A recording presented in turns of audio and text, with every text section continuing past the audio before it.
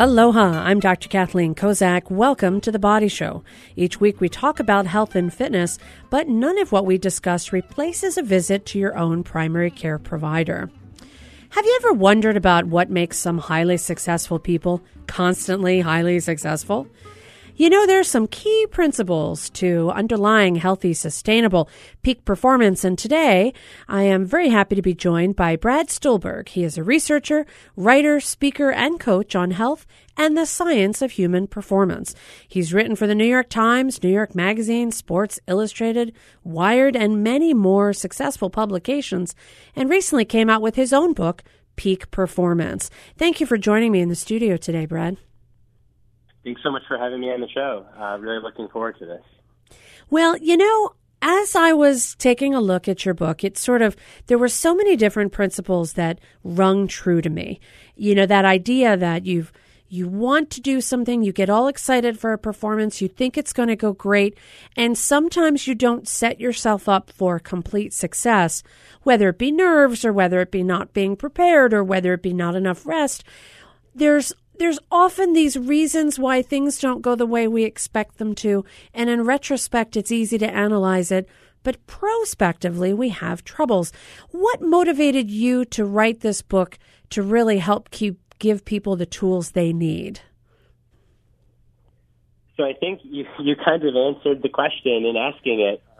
I would say that my own experience with exactly what you described, so feeling like I had prepared really well, feeling like I was on a path for long-term sustainable performance, and then having things go wrong or having the result be really great performance, but only for a short period of time, and then feeling fatigued and burnt out after that.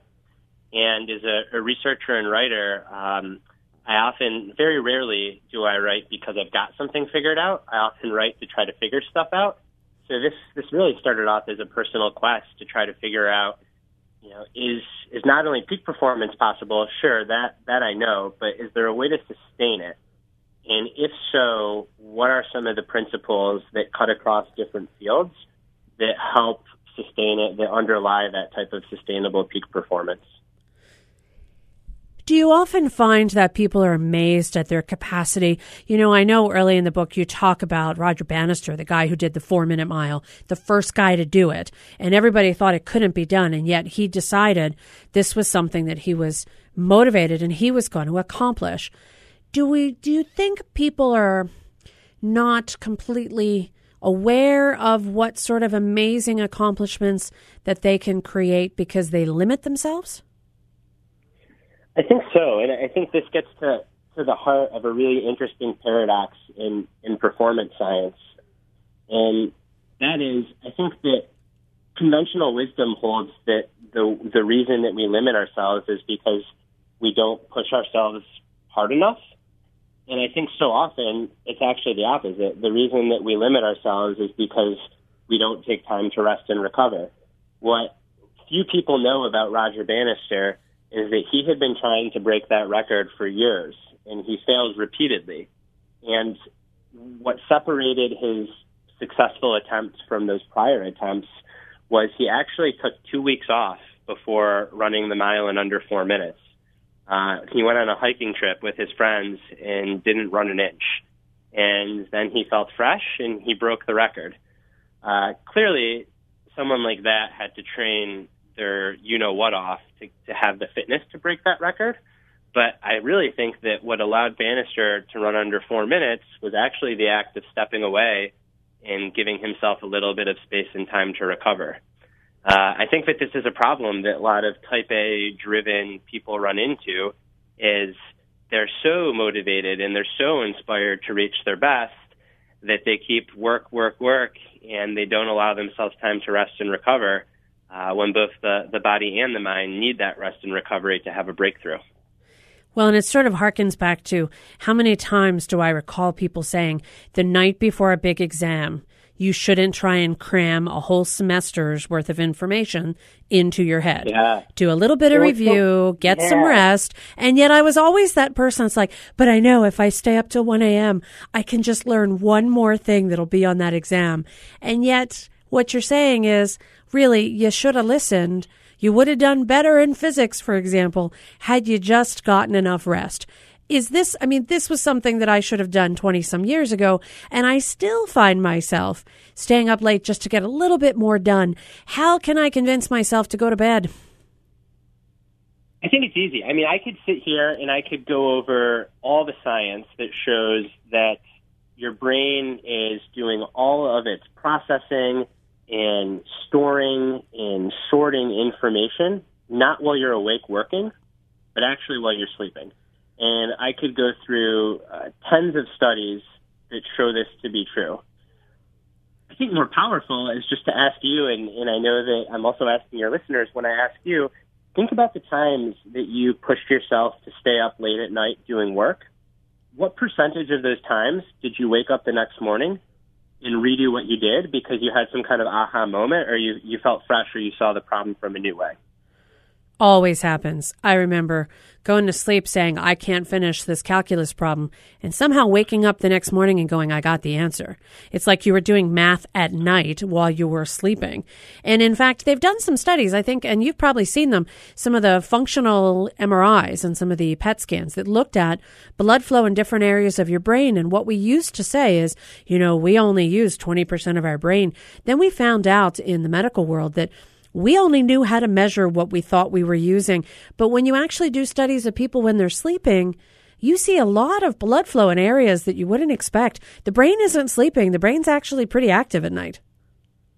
Yeah, that's something that we definitely learned in researching for this book, is that we like to think of rest, especially cognitive or mental rest, as this very passive thing. But rest isn't passive at all. Rest is really active. It's a little bit easier for an athlete to understand this concept, which is if you're an athlete and you train really hard in the weight room or on the track, you're actually tearing your body down. And it's only when you sleep that your body builds itself back up and recovers. Like you're saying, there's some more recent research that shows that the mind actually functions pretty similarly. During the day, when you're actively working, whether it's problem solving, if you're a physician, if it's trying to figure out diagnoses, you're like stressing your mind. And if you don't allow your mind to recover, A, it's not going to be as sharp the next day. And chronically over time, it will be less sharp. And then B, even acutely in the near term, you're less likely to have that breakthrough aha moment of insight. Well, and I think the muscle analogy, everybody can understand. Nobody goes to the gym and says, you got to do legs every day. They say vary the routine, cross-training, give yourself some time to rest, hydrate. So it seems like with physical activities, there might be more of an intuitive nature to say, of course you have to rest because you need to physically exert yourself. But I find that in intellectual activities, people may be less likely to give themselves that opportunity because they don't understand, like you mentioned, that it's important to stress yourself at times, but it's important to rest yourself at times as well.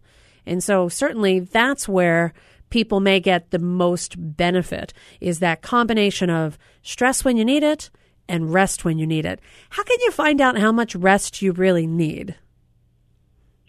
So it's a good question. There's a fair amount of research. There's actually just an article that ran in the Wall Street Journal, I think today or yesterday, that said that it's kind of a myth that various adults need various amounts of sleep, and that the vast majority of the science shows that most adults function best with 7 to 8 hours of sleep.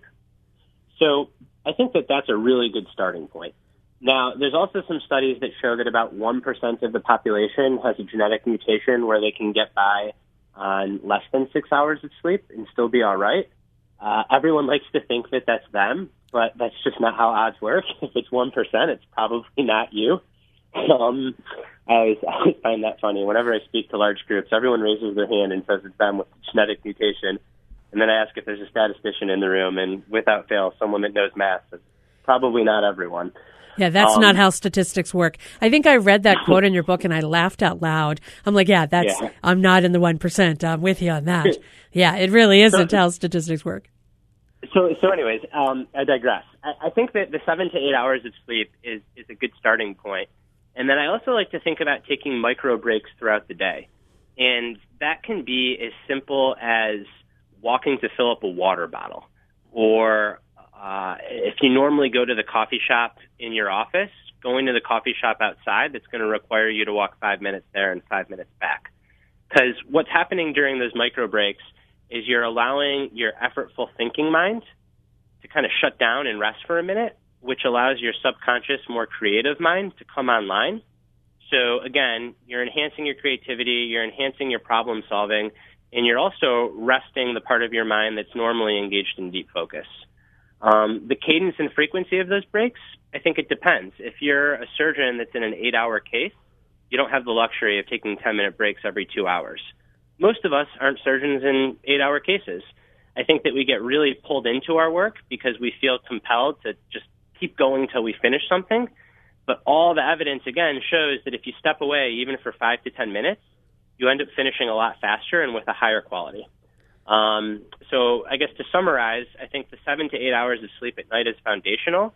And then I think trying to scatter in a few breaks throughout the day can be really effective for both performance and then also just for well-being and how you feel. Well, it certainly sounds like something we ought to do. Speaking of breaks, I'm Dr. Kathleen Kozak, and you're listening to The Body Show. I'm on the line here with Brad Stulberg, author of Peak Performance. When we come back, we're going to talk about some of the other things that we could do in our daily lives that may seriously help us with focus and performance. We'll be right back. Support for The Body Show comes from the HPR Local Talk Show Fund, whose contributors help Hawaii Public Radio sustain and grow its locally produced talk show programming. Mahalo to the St. Andrews Schools, which includes the Priory School for Girls, the Prep for Boys, and Queen Emma Preschool. Welcome back to The Body Show. I'm Dr. Kathleen Kozak, and on the line I have Brad Stulberg. He is a researcher, writer, speaker, and coach in the science of human performance. He wrote a book called Peak Performance and is going to be here in the islands having a discussion about this. And right before the break, we were talking a little bit about things we can do to help our body get into that peak state. One of the biggest things we don't do enough of is rest. But you know, Brad, another thing that I think people often get stuck with in this day and age is this sense of the multitasking, the idea that we should be checking email, checking phone messages, checking voicemail, present in our job, doing something on the computer, talking with someone in front of you. Do you think that there really ever is an effective way for people to multitask, or should we really try to focus and eliminate some of these areas of technology interruptions? So similar to sleep, I'd like to think that, yes, there's a way to effectively multitask. I'd feel less guilty myself if that were the case. And I feel like I could be a lot more productive. And for many years, I did think that. And then I looked at some of the more recent research, which paints a very different picture. One of my favorite studies came out of Stanford University. And what researchers there did is they recruited individuals that specifically said that they're good at multitasking, and they put them in an fMRI machine to look at blood flow to their brain as a proxy for brain activity. And they had them multitask while they were imaging the brain. And what they found is that the brain was actually switching on a very, very millisecond level between tasks. So under the hood, you're actually not multitasking, you're switching. Now, where things get even more interesting is that afterwards, they asked the participants how productive they felt. And the participants said that they felt like they got a lot more done when they were multitasking than when they were single tasking. But the researchers were objectively measuring how many problems they solved, how much they got done. And what they found is even though it feels like they got more done when they were multitasking, they actually got more done at a higher quality when they were single tasking. So we're really good at tricking ourselves. And we like to think that, oh, I'm checking my phone, I'm posting a tweet on Twitter, I'm making sure that my kids are safe at school, I'm answering emails, and I'm writing this memo all at the same time. I'm so productive. I'm getting all these things off my to-do list. Actually, what's happening is you're probably just extending your workday and lowering the quality of your work. Yeah, I got to tell you, I used to think I was a great multitasker, but there are those moments when you're focused on something and time seems to stand still, and you can just get into that flow, that sense that you really are doing your best with this one particular activity. And if you can just find the ability to turn off all the distractions, it really does help you to get something done. I've had patients come to ask me, hey, I think I have ADD. And I'm like, really? Well, what happens? Well, I get distracted all day long. I can't get anything done. And I say to them, what if you just closed yourself in a room and nobody bothered you? No phone calls, no emails, no nothing. And you just got something done. Could you focus? And they say, oh, yeah, if nobody bothered me, I would do great. So their problem is actually not that they have a serious issue with distraction internally, but actually it's external. And we're volunteering for this. We're leaving our phones on all day. We're checking emails throughout the day. People are looking at Facebook. The amount of time people spend every day just browsing through social media is some really valuable time. They could be doing something else. Yeah, you're preaching to the choir. I feel like we are on a parallel wavelength. I mean, I couldn't agree more. I just think it's important to withhold judgment. So I've written a book on this topic, and I coach many top performers on this topic, and I struggle with this mightily. I would say that the best indicator for how productive I am is if I bring my phone with me when I go to sit down and write. If I bring my phone, I'm not very productive. I get sucked into the vortex. If I leave my phone at home when I go to the coffee shop to write, I get a lot more done and I feel a lot better. So this is a challenge that even someone like myself, a proclaimed expert in this field, struggles with. And for good reason. Our phones, they're designed to completely lure us in. If you think about the act of checking your email or checking social media or even waiting for a phone call, it operates a lot like a slot machine. Like you open up this thing, you scroll down, or you turn on the phone, and you're not sure if you're going to get a reward. And a reward might be an email, or a reward might be someone likes a post on social media, or a reward might be a call from a friend or family member.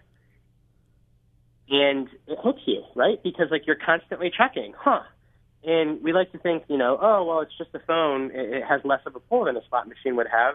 But I would argue that every time something happens on your phone, the reward is huge because it's basically a reminder that you're meaningful and that you exist in the universe. So we keep on scrolling up and down on our phone for these reminders. And it really takes a lot of effort to break out of these patterns. And I have found personally, and there's some research to support this, that just having your phone in your pocket, even if it's turned off, not enough. Because A, you might turn it on, and B, the amount of willpower it takes to resist turning it on and resist checking it takes away from whatever you're doing.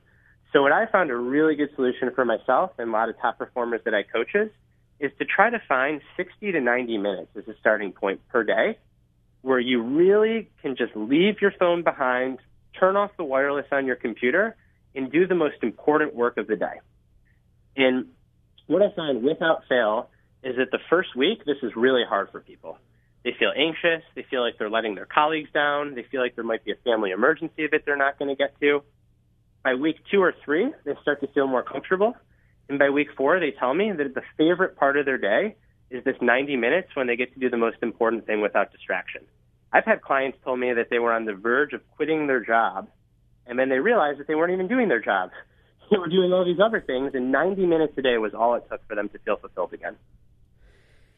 Well, that's certainly something we can all try and aspire to. I'll tell you, it almost makes me want to go back to the age of, not having cell phones. As much as they're convenient, they also, and now the smartphones, you've got a computer in your pocket, and there's absolutely a lure. I'm Dr. Kathleen Kozak. You're listening to The Body Show. I'm on the line with Brad Stulberg, author of Peak Performance. When we come back, we're going to talk a little bit about how figuring out how to find that 60 to 90 minutes to focus may also help you to find something even greater, which might just be your purpose and really help to revitalize how you approach your job and the things you do every day. We'll be right back. Support for The Body Show comes from the HPR Local Talk Show Fund, which helps Hawaii Public Radio sustain and grow its locally produced talk shows. Mahalo to contributors PCAT, Pacific Center for Advanced Technology Training, Moyer Financial, and Kaiser Permanente. I'm Dr. Kathleen Kozak. We're back with The Body Show. I'm here with Brad Stulberg, author of Peak Performance, and we're talking a little bit about some simple things that all of us could do to make not only our lives at work more fulfilling, but also our lives at home, too. Now, right before the break, we talked about technology detox, and I've heard of these camps now that actually help people who might be addicted to cell phones or video games or some sort of technology to actually stop using the devices. And often it has a lot to do with finding a way to spend more time in nature, to spend more time outdoors, interacting with other human beings. And I think that has a lot to do with helping people figure out what is their purpose, what is it they want to choose to do, and how is it that they can encapsulate that into like a mission statement for themselves. Brad, how do you go about even figuring out what your purpose is? Because I think for a lot of folks who might be experiencing burnout, whether it be in their job or even at home or whatever the circumstance might be, it might just be because they've forgotten the why of what they do. I agree. I think that the why is really important, especially for getting through challenging and trying times. Whether those trying times is a rough period of work where you're having to put in more hours than you want, or whether that trying time is you're a new parent and you're totally sleep deprived. I think that if you have a strong motivation behind what you're doing, you're much more likely to hang in there and bear it out, and even bear it out with a grin. The research, again, supports this pretty strongly and shows that individuals that feel a large sense of both job purpose and overall life purpose tend to be less prone to burnout. They tend to have longer careers, and not just longer careers, but they rate their careers as more fulfilling. So you're very much spot on in terms of the importance of having a strong purpose and a why motivating what you do. The second part of your question, how to go about cultivating a purpose, right? It's for some people, for example, people who are religious, they've grown up with a purpose that is very close to their heart, and they live that. For other people, it's really hard to say, well, I don't know, what's my purpose? That seems like a very esoteric, grandiose question. I like to start by going down a level or two and just having a discussion about with yourself, what are your core values? So what do you really stand for? Is it family? Is it reputation? Is it health? Is it friends? Is it authenticity? You want to be really authentic? Is it spirituality? And trying to think of 3 to 5 core values, the things that you really aspire to be and that you want to define yourself by. And then what I have coaching clients do is I ask them, how can you express those core values in your job? Sometimes it happens, it's not often, but rarely, someone says, I really can't. And that's scary, but I think it's good because it leads to a real good internal conversation of, well, am I in the right job? Should I be looking for a new job? Is this the right career for me? More often than not, what people come to is, wow, there are actually lots of ways to express these core values. I just need to be a little bit more aware of what they are and then focus on expressing them. I think that, we tend as college students to kind of have a really good internal compass and a purpose. And then over time, we don't necessarily go back to that and reflect on it. And it changes over time. And then you get to a point in the middle of your life where you're like, what do I really stand for? Why am I doing what I'm doing? And just creating some time and space to reflect on that. I love that you mentioned getting out of nature. I think there's just something about being out in the universe and not feeling confined that really opens up the mind to this sort of thinking. To reflect on your core values. And then suddenly it becomes easier to problem solve. How can I express this in my day-to-day role? So, for example, I'm a doctor, so part of what I like to do is heal and help people on a variety of different levels. So if you are a lawyer and what you like to do is help people to not feel like the underdog or to make them feel like they still have a say in what happens in their environment or in their life. Or if you're a teacher, it almost seems like if you're helping the next generation, if you're teaching someone, then that often can help you to recognize what you love about what you do. Even if you're not a teacher, but you find a way to share your experience with someone else, that may help you to get to that deep need and fulfillment that people get, which often doesn't necessarily come from acquiring things, but comes from helping someone else or from finding a way outside of themselves to figure out how to help society or help individuals, or just, there's such a positive feedback loop when you help somebody else with a challenge that you've been through. It makes you feel good and you want more and more of it. Completely. And I think that even if you're not necessarily in a helping field like those you mentioned, you can still live on purpose. Another thing that these core values do is they act as decision-making heuristics. So, for example, one of my core values is authenticity. And I define that as just trying to be as real as I can all the time. And as a writer, there are times when I'm writing an essay or a column, and I'm not sure if I should be vulnerable about something that feels really kind of nearby and close to my heart. And then I ask myself, and I'm like, well, wait a minute. Like, you define yourself as wanting to be authentic. Well, what does that mean? And then it answers the question for me. And I feel good after I do it. When sometimes when you make yourself vulnerable, it's uncomfortable in the short term, but wow, like you're living on your purpose. So, I just use that as an example because I do think that oftentimes I'll hear from readers of the book and people that hear me speak that say, well, if you're a doctor, if you're a lawyer, if you're a teacher, that's fine. But, what if you work at Walmart, or what if you're a stockbroker? What if you're an athlete, a field that's not so helping?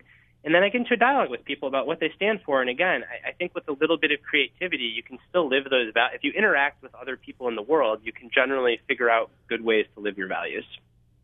Well, and that kind of gets to one of the things that I think is very good for people to take that time to do a little deep dive, a little self-exploration. Because when we think about people getting frustrated at work, we hear a lot about burnout from a variety of different professions. One of the ways that you can try and prevent that is to fall in love with why you went into that profession. So taking the time to identify what your core values are, how you can express those at work, and then finding ways to share that with other people. When you talk about being authentic in writing, what attracts people to read certain articles?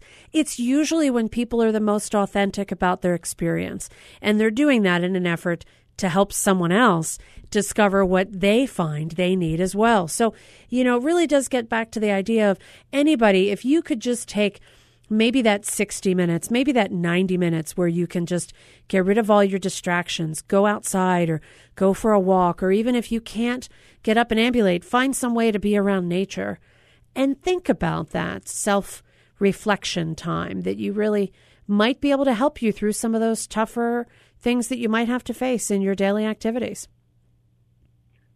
Yeah, I agree. I think it's a wonderful exercise. I caveat it just because I know that there are a lot of listeners out there that if you do go through that exercise and you still feel kind of lost, try not to despair and talk to someone about that. And that someone might be your physician, it might be a medical professional, it might be a family member. But unfortunately, and for a whole multitude of reasons, rates of depression are quite high right now in this country. And it sounds all hunky-dory, and for the vast majority of people, you go through that exercise and you do come to something. But for some people, you kind of feel lost and hopeless. And I think it's important to know that even though it doesn't feel okay, but that can be okay too, so long as that you get help, and that you ought to feel just fine getting that help. And help is available. So if you do have any concerns, do talk to someone, a close friend or a family to make sure, or a physician to make sure that you can get the help that you need. I want to thank you, Brad. You've really given us some enlightening things to think about. If you'd like to hear the show again, you can click on hawaiipublicradio.org. If you want to meet Brad Stulberg, he is the author of Peak Performance. He's going to be here in Honolulu. To get more information, you can go to hhawa.com or 532-2156. I'm Dr. Kozak. See you next week on The Body Show.